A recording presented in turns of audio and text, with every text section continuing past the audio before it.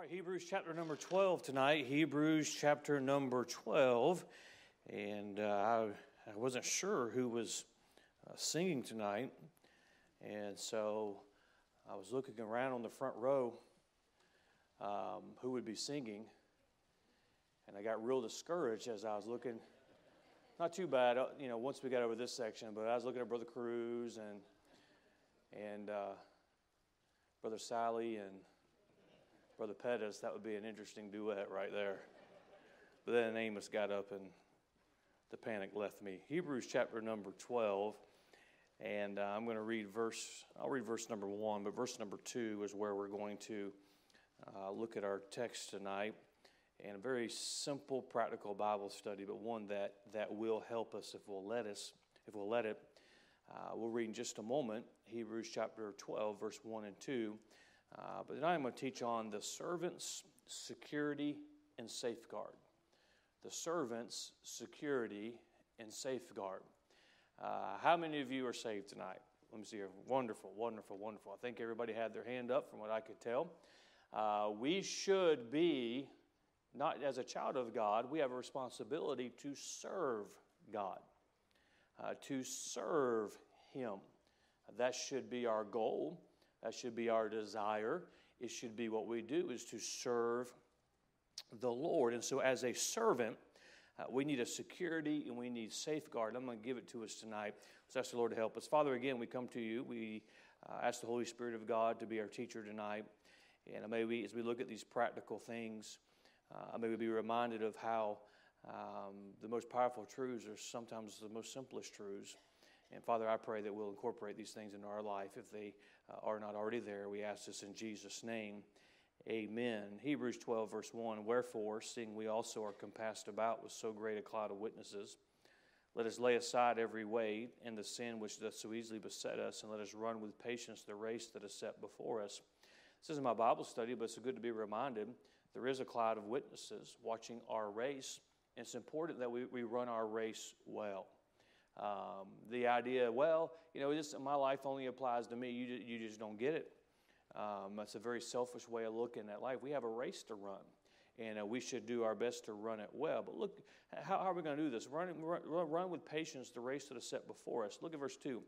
Looking unto Jesus, the author and finisher of our faith, who for the joy that was set before him endured the cross, despising the shame, and is set down at the right hand of the throne of God. Notice the beginning of verse number 2. Looking unto Jesus, the author and finisher of our faith. Jesus is the source of our salvation. Just a moment ago, I asked you how many of you are saved, and you all raised your hand. You're saved because of the Lord Jesus Christ.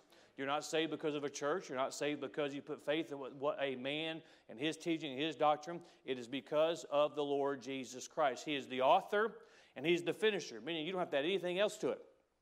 It's done. It is through, our salvation is through the Lord Jesus Christ.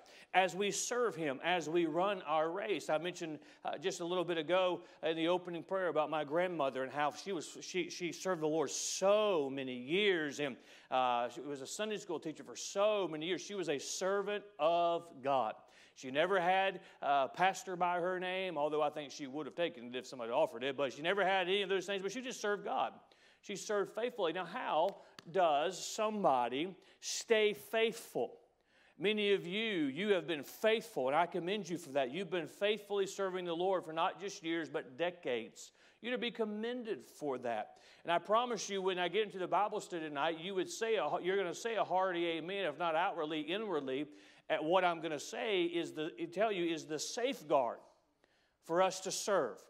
The safeguard for us to be faithful. I do not want to be a casualty. I hope you don't want to be a casualty. I don't want to have a shipwrecked life.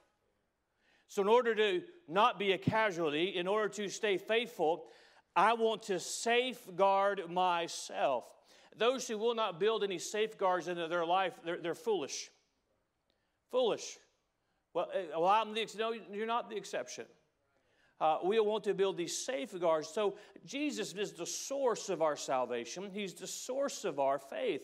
We look to Him for salvation. When you got saved, you realized you were a sinner, and what did you do? You looked to Jesus for the answer. You look to Jesus for the solution.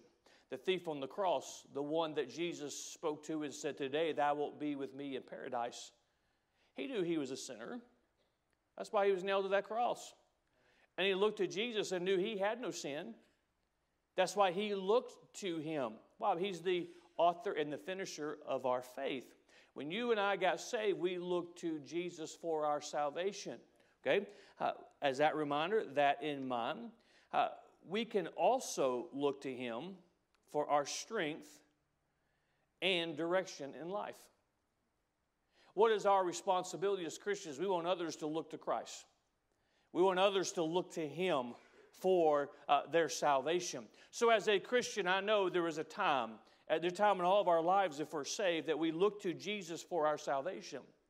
In my Christian life, in our Christian life, we can also look to him for our direction, look to him for our strength. We need to not only look to him for direction and strength.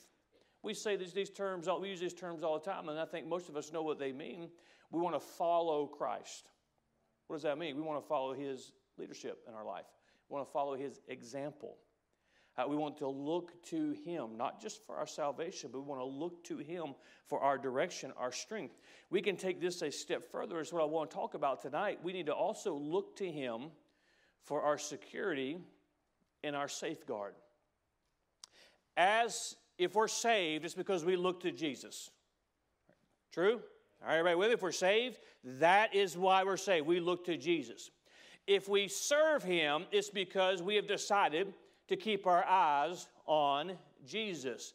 It will be revealed in your life and in my life. It will be revealed whether or not we look to Jesus. Whether or not our eyes are on him.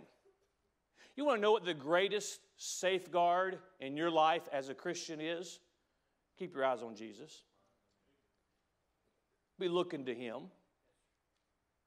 You know what will keep you from backsliding? Look to Jesus. Keep your eyes on him. You know what will keep you from getting in situations that you shouldn't be in? Look to Jesus. You know what will keep you from getting bitter? Look to Jesus.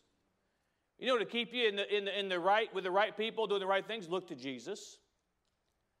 Looking to him is what is our safeguard. If I want to finish my course, if I want to, as verse number 1 mentions, I want to run the race with patience, run the race as I should. And that is what I want. If it's my desire, and it is to finish as the Apostle Paul did, he said, I finished my course. And he was faithful all the way through the end. That should be all of our goals and all of our desires. That's one of the reasons why God gives us those examples. That's what I would like. How did Paul do it? He looked to Jesus. How did any saint of God finish? They looked to Jesus. That is our safeguard in our Christian life. It is our security, looking unto him. As soon as we get our eyes off of him, that's our safeguard is gone. Because then we start to make the decisions. We're not as smart as we like to think we are. We don't have the wisdom like we think we have. We've got to look to Jesus. And that is our security. That is our safeguard. Anybody, you don't have to answer this question out loud. Anybody ever make a decision out of their emotion? How'd that turn out? Yeah, some of you are still married all these years later because of it too. Make a decision out of emotion, usually, if not always, you'll make the wrong one. And if you don't, it's by the grace of God. Because we're not supposed to make decisions off of our emotion. We're supposed to make them out of Bible principle. What is our safeguard? It's looking unto Jesus. Is Jesus, and I know it's very simple, very practical tonight. We'll get more specific in just a moment. But is Jesus ever going to take us the wrong direction? No. That is our safeguard. The young people in here, the teenagers, all the children that are in here, look to Jesus for the direction in your life. Mom and dad, look to Jesus. Everybody look to Jesus. Let's get a little more specific. I think it will bear itself out of how this is going to be a safeguard for our life. We need to be reminded, I'll say this, then we'll get to the outline. We need to be reminded that Satan wants to destroy us.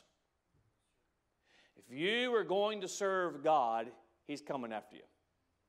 That's why we're admonished to be a good soldier of Jesus Christ. That's why we're reminded we're in a spiritual warfare. That's why we're told to put on the armor of God so we can defend ourselves against the tricks of the devil. We can defend ourselves against, there's going to be temptations, but he's also going to, in that spiritual warfare, war against us. If you're going to do something for God, you are going to get opposition. That's just the reality of it.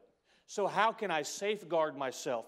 How can I get security in living my life as a servant of God? I want to, statement number one, I'll say this. If looking unto Jesus, we will not neglect our devotional life. We will not neglect our devotional life. If you do not have a devotional life, you're in danger. You're in danger. Well, I've got support. Everybody I live with, all my family is Christians, and we're on the same page. I've got a great church, and the pastor I have is just unbelievable. And I have all of these things. But there's going to come a time when you don't have those people around, and it's going to come down to your devotional life for the Lord. But if you're looking unto Jesus, you want to talk to him. You know why the average Christian doesn't talk to the Lord like they should? They're not looking unto him. They're looking at all the busy things they've got to do. They're looking at their employer. They're looking at all these. We got to deal with all of these different things. Well, look unto Jesus. We're going to want to talk to him. We're going to want to hear from him. Our devotional life is very simple. It's the Word and prayer. What kind of a relationship? See, we need to put aside all of the verbiage like we like to use and just get down to the reality of how is your relationship with your Bible. I know you know all the terms, and I know you know how to say it, but let's just get down to it. How's your relationship with your Bible? If we're looking unto Jesus, we're going to be in the Word of God. And a Christian who is not in their Bible is in danger. A Christian who is not reading the Word of God for themselves, it's a matter of time before you're faced with a circumstance and you're not going to have any spiritual depth at all. We're blessed as the Emmanuel Baptist Church. The Word of God is preached here, has been preached here for decades. Sunday school, it's all on the Word. It's based on the Word of God. Sunday morning, Sunday night, Wednesday night. But your spiritual depth is not what you get from behind this pulpit. Your spiritual depth is what you get from the Word of God when it's just you and the Spirit of God. That's your spiritual depth. So, how's your safeguard? You can be in church Sunday morning, Sunday night, Sunday school, Wednesday night like you are tonight, but that still leaves Monday you're not here, Tuesday you're not here, Thursday you're not here, Friday you're not here, Saturday you're not here. So there are times, what are you counting on? You have to have your eyes looking at Jesus. It's your devotional life. If you're looking unto him, you'll not neglect your devotional life. And oftentimes we as preachers say, get your eyes back on Jesus, get your eyes back on Jesus. Well, I'm giving us a little bit of practicality to what it means to get our eyes on Jesus. Open the Word, and you'll see him. Look unto Jesus. We looked unto him for our salvation. Let's look unto him for our safeguards. The Word of God will keep you where you need to be spiritually. You know, anybody, don't raise your hand. I know the answer already. Anybody in here ever have a bad attitude? I said, don't raise your hand because some of you would have had to raise both of them, but I have never had a bad attitude after reading the Bible. Never. And you say, well, I have. Well, you need to read some more.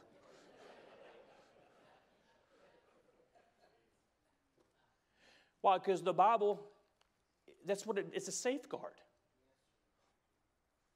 How many Christians have quit because they've gotten discouraged?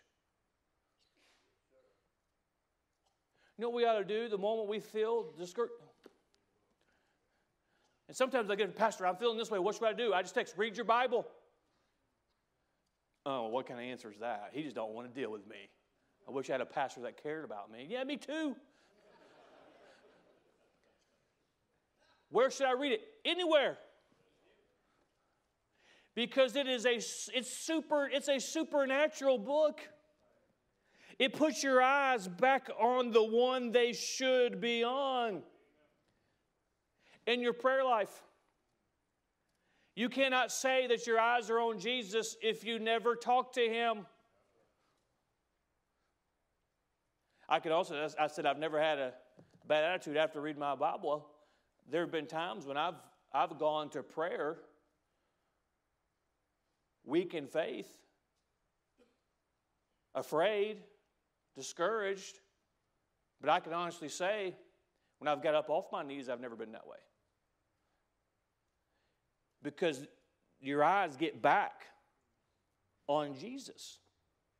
So if we're looking unto Jesus, we will not neglect our devotional life. And all of us would say and give testimony. We all know it to be true.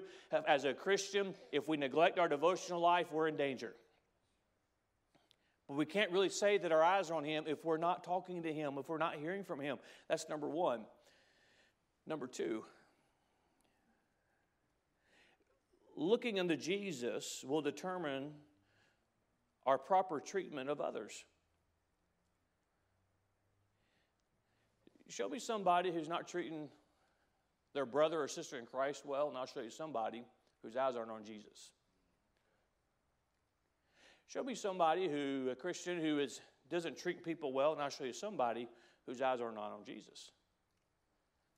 Because if I'm looking unto Jesus, everybody okay tonight? If I'm looking unto Jesus, I looked at Him for my salvation, I looked for Him for my direction, I want to look for Him for my security and my safeguard. I don't want to backslide.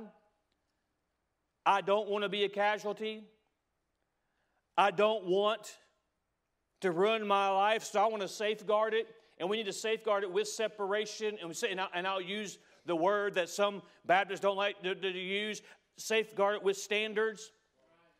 But what's the ultimate safeguard? Looking unto Jesus. Looking unto Jesus will determine our proper treatment of other people. Wasn't it Jesus that said, love thy neighbor as thyself? Now, let's just be honest, and I'm not doing a whole Bible study on that one scripture tonight. But if we really did that, we'd treat our neighbors a whole lot better because we love us. And that's the point Christ was making. But if we're looking unto Jesus and we want to treat people how Jesus would treat them, or how Jesus would want me to treat them, or treat them in a way that reflects Christ in my own life, we're going to treat people in a way that's going to reflect that. We'll be kinder. You know, and I'll just be blunt. I'm not used to being that way. But, you know, we don't need any more groups, Jerks for Jesus. And I know we all have different personalities. Some people could talk to a brick wall and be happy. Some people don't like to talk to anybody. But we can be kind, can be gracious. I'm going to use a word here. How about forgiveness? Can we, I'm just going to ask a question. You determine for yourself the answer. Can we really be honest and say our eyes are on Jesus if there's somebody we have not forgiven. And I've taught on forgiveness before, and one of these days I'll get that forgiveness book out. But you know, there's some people, and I can testify to this, there's some people you don't forgive one time and it's done. There's some people that you got to forgive every day. I'm not being sarcastic with that either. You have to forgive them. The offense is so great, you have to forgive them every day. But shouldn't our eyes be on Jesus every day? Looking unto Jesus will determine our proper treatment of others. Number 3. Acts chapter number 7. Flip over there. Acts chapter number 7. And in just a moment, I'll read starting at verse 54. Statement number 3 is this: looking unto Jesus will determine our dedication to Christ. Listen to me before we read the scripture.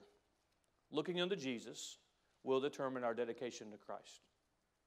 Simple, practical question for us. If we're not even looking at Him, are we really dedicated to Him? If our eyes are not on Him today, what am I going to use my life, and in what way can I honor Him? Because really, ladies and gentlemen, that is the success of our life. Is not the approval of this world. It's not even the approval of one another. It's not even comparing ourselves to one another. The Bible speaks against that. It is, did I honor Christ with my life? And if I'm not even looking at Him, if my eyes are not focused on Him, if my direction is not what would please Christ and be honoring to Him, then how are we really dedicated to Him? In Acts chapter number 7, we have the account of Stephen. We all, I'm certain, know somewhat the story of Stephen, if not know it very well. When we went through the book of Acts last year, I preached several messages from Acts chapter number 7. But we know that the religious did not like the stand of Stephen, and Stephen was full of faith and full of the Holy Ghost. And the message he began to preach to them, and we know they're going to stone him.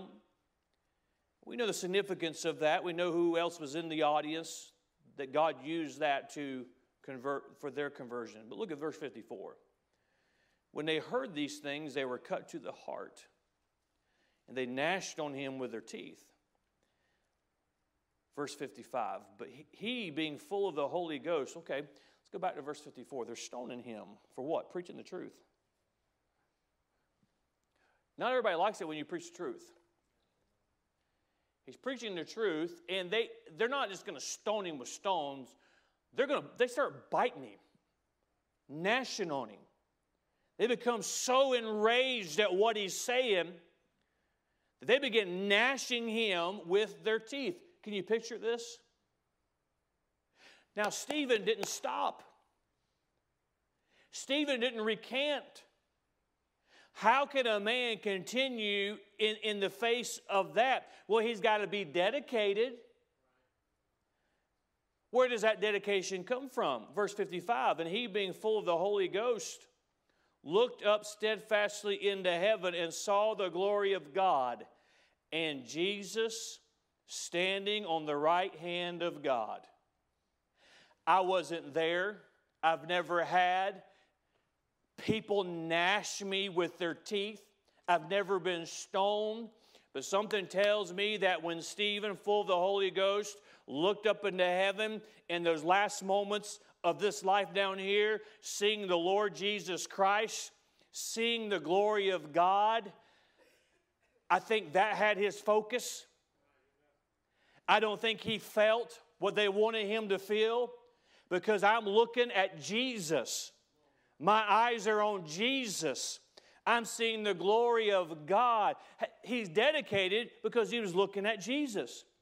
Now, can we not take this story, and now can we not take the same principle and truth and apply it to our own life when we're looking to Him? How do we look at Him? We can't look up into the sky tonight and see the glory of God and see Jesus standing on the right hand of the Father, but I can look at the Word of God and I can read how Jesus is on the right hand of the Father, and I can read how He's interceding for me on the right hand of the Father. I can read about Christ and how He died for me and how He sprinkled His own blood on the mercy seat and it speaks on my behalf. I can see Jesus in the Scripture. The more I see Him, the more dedicated I'm going to be to Him.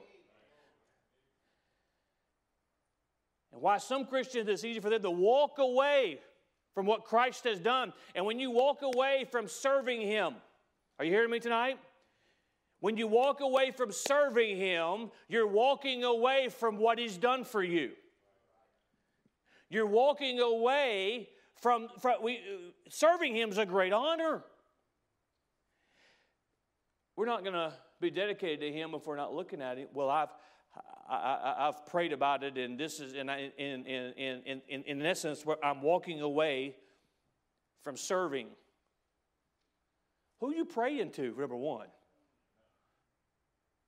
because you're not praying to the same God who commands you to serve Him. You know, God's like, oh, it's so and so. Okay, it's okay for you not to know. That's not how it works. But when we walk away from it, it's because our eyes aren't on Him. Well, I didn't realize the price was this heavy to pay. Man, I hope my mansion's not next to Stephen's. You know, I know it's not this way in heaven, but if there was a complaint department, go see Stephen. Never mind. Never mind. If our eyes are on Him, we're going to be dedicated to Him. How dedicated are you to Christ? I hope we're never put in a situation to be martyred like this.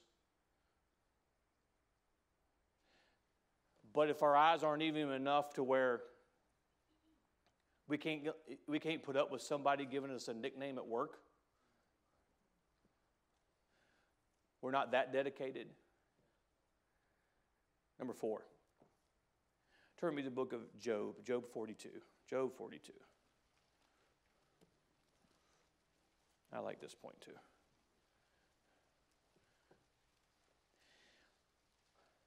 All right, as you turn, I'm going to give you number 4 because we're quickly running out of time. And I have 22 of these. Number 4. Y'all aren't paying attention to me tonight. I don't have 22, by the way.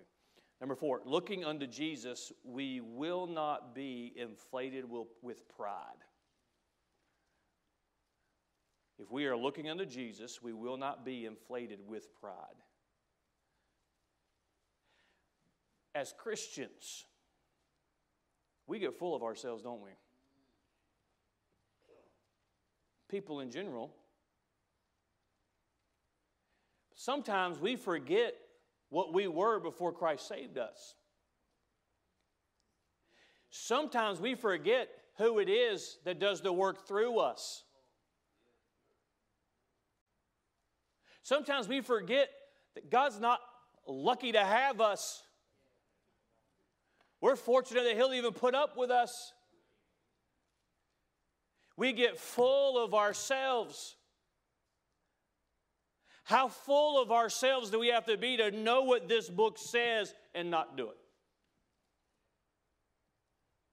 We don't like to be reminded of this, but what we do in that, we say, God, I'm on an equal plane with you, and I know what you've said. This is what I think about it. How much pride do we have to have? That's why the Bible speaks so strongly about pride. How full of ourselves do we have to be for us to ignore the things that God would have us to say, it's my life, I'll do what I want to do. Pride. How full of pride do we have to be to usurp the authorities that God places in our life? We could get full of pride. But if we're looking unto Jesus, we will not be inflated with pride. Think of Saul, such a good example of this. King Saul. He was chosen to be the first king. Because, and read what the Bible says about him and why he was chosen. Of everybody, he was the one that was chosen. But remember what later Samuel said unto him, the man of God said unto him, when thou wast little in thine own sight. And before we judge Saul too harshly, I think there's going to be a lot of Christians. When I was little in thine own sight. Why is it that we get too full of ourselves? There's preachers that get too full of themselves. Their eyes aren't on Jesus. Man, I preached a good one today. Did you see what happened? There's no man's ever preached that they did the work. It's God that does the work. But if we take our eyes off of Jesus, we can get an inflated opinion of ourselves. Let me read the scripture. Job 42. We know the story of Job, the wealthiest man on the face of the earth, the most blessed man, and according to God, the best man on the face of the earth. You can have a lot of opinions and you can take a Facebook poll, but when God says you're the best man, that's quite a statement. But we know the trial that God allowed him to go through, and he loses everything. All of his wealth, his 10 children are taken from him. His own wife says, I've had enough of it. Let's just get it over with. We look at Job in Job 42, verse 5 and 6. I have heard of thee by the hearing of the ear, but now mine eye seeth thee. We come to the end of the book of Job, and beginning of verse number 12, we see that the Lord blessed the latter end of Job more than his beginning. All those things I just said about Job, which were true, the wealthiest, the best, he had his family, he had his 10 children. The perfect situation was taken away from him. At the end of his life, God says, I'm going to give it all back, and I'm going to give you more. So all those things that we said were true before his trial are true again, but in a greater way. So we know God does that, but in verse number 5, he's coming to the end. The point I'm making, he's coming to the end of the trial. He says, I have heard of thee by the hearing of the ear, but now mine eye seeth thee. He's going to see the Lord like he's never seen him. Why? Because when you're in the trial, when you're in the ash heap, when you go through all of that, you see him in a way. And what does he say? He says in verse number 6, wherefore I abhor myself and repent in dust and ashes. Job, who we know the caliber of man he was, he says, I've seen him in a greater way, and now that I've seen him, I've heard about him, and I've believed him, and I've worshiped him, but now that I've seen him, I abhor myself, because I see who he is, and when I see who he is, it shows me who I really am, and repent in dust and ashes. Job, the wealthiest, Job who had everything, Job who God said was perfect and upright in all of his ways, that man, after going through a trial, and there's a lot of people who have come out full of pride after a trial. He says, now that my eyes are on Jesus, now I've seen him, I abhor. There's no way for you to keep your eyes on Jesus and be full of you. So we need to look unto him, and we'll not be inflated with pride. I've got to hasten. Number 5. Looking unto Jesus, we will give the proper dedication to the Lord's work. Looking unto Jesus, we'll give the proper dedication to the Lord's work. How dedicated are we to God's work? Do you have an area of service? How dedicated are you to it? How often do you think about it? As a Sunday school teacher, how dedicated are you to that? When do you think about it? Sunday morning? Or do you give it the dedication that it should have with prayer and preparation and visitation? I could use a lot of examples with that, but we'll give the proper dedication to the Lord's work. Why? Because if our eyes are on Him, we were constantly reminded whose work it is. It's His work. He deserves our best. He deserves the dedication. What we do down at the church house for God, it ought to get our best effort. And I'm thankful for everyone who wants to do something for God and help at the church, but it ought to be your best effort. And if you want to do something for God, I want to help out. I want to help out in the nurseries. I want to provide something for the nurseries. And I have something that I've tried to sell in every possible way, and nobody will buy it. I've tried to give it away, and nobody wants it. So I'll just take it and leave it at the church. Nobody's done that in at least a week and a half. But no. So I'll use that as an illustration. I appreciate the heart, but shouldn't the work of God get the best? Well, I only have so much strength and energy, and whatever I have left, that's what I'll give. I don't think that's what God wants from us. Would I be dedicated? Number 6, because I do want to spend a few minutes on number 6. Ecclesiastes chapter number 9 is where I'm going to read. I quote it often, but I want you to see it. Underline it, memorize it. But don't miss statement number 6. Looking unto Jesus. Remember, these are safeguards.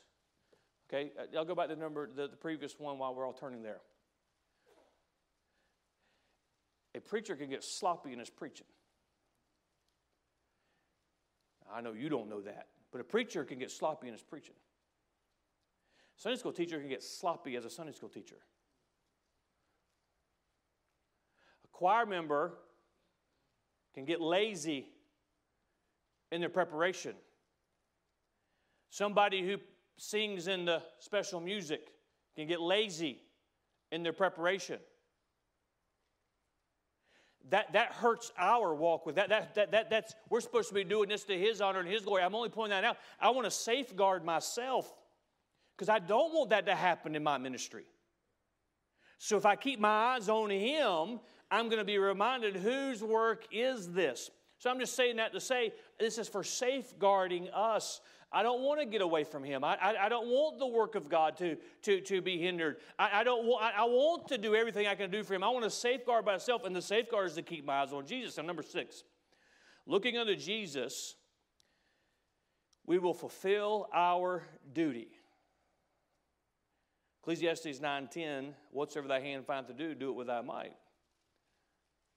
For there is no work, nor device, nor knowledge, nor wisdom in the grave where thou goest. Whatsoever thy hand findeth to do, do it with thy might. We shall fulfill our duty. Your duty for God is yours. It's not mine. Your task for God is yours. What God puts in front of you to do for Him, that's what you do. That's what you do. There are too many Christians inside God's church who don't want to do what God has for them to do. They want to do what somebody else is doing. We have a responsibility to do what it is that God's given us to do. And I'll say this, you may be more gifted in certain areas than somebody who is serving in that capacity. But God didn't put you in that capacity. So what are we to do? We're to do what it is that God has for us to do. And right now He wants you to pay attention until I'm done.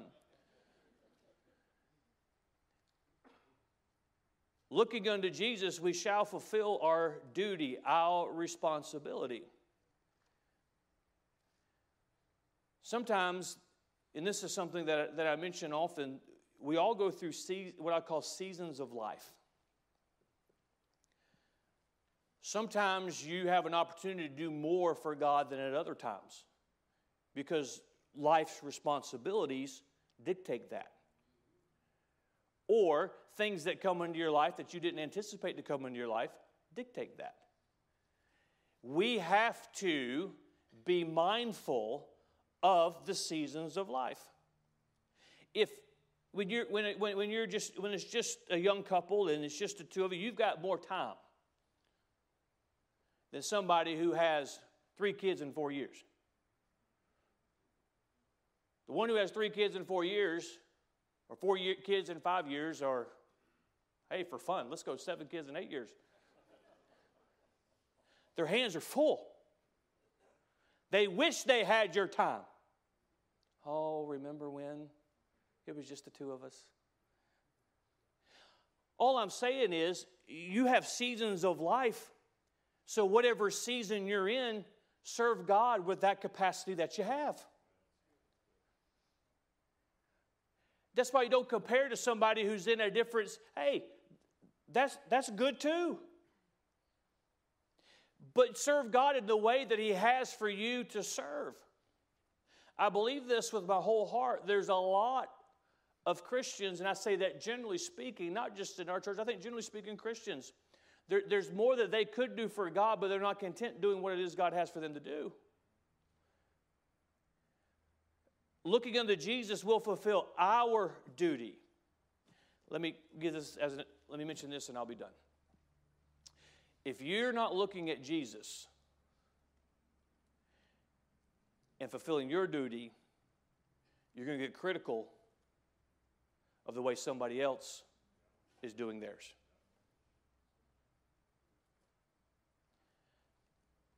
When your eyes are on Jesus, man, the pastor is doing,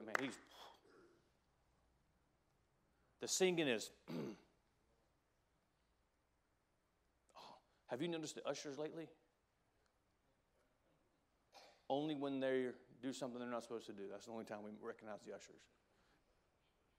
No, this is a very important principle for you and I to take a hold of.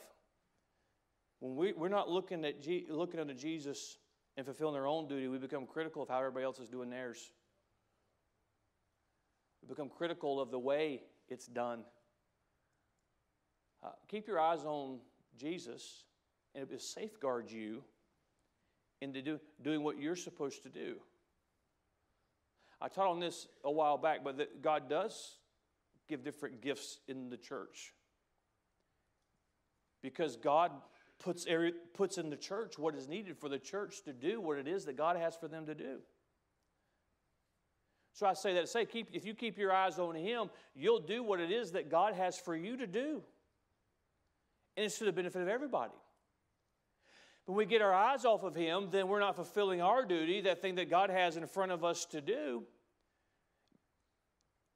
And we're all going to stand before God and give an account. Not what brother so-and-so did or didn't do, or sister so-and-so did or didn't do. What it is that God had for us to do. And if your eyes, I want to help us tonight.